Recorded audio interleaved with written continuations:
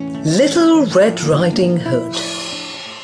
Once upon a time, on the edge of the woods, there was a small cottage. In the cottage, there lived a mother and a father and their daughter, whom everyone called Little Red Riding Hood. This was because she always wore a riding cloak with a hood that her mother had made for her, and of course it was red in colour. One day, Little Red Riding Hood's mother asked her to take some cake and biscuits across the woods to her grandmother. The basket was packed and covered with a cloth. Little Red Riding Hood put on her cloak and she set off.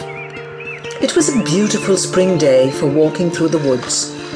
All the flowers were beginning to show their pretty heads as they peeked out of the grass.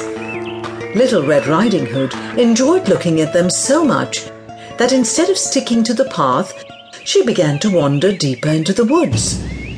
And so it was that she was seen by the big bad wolf.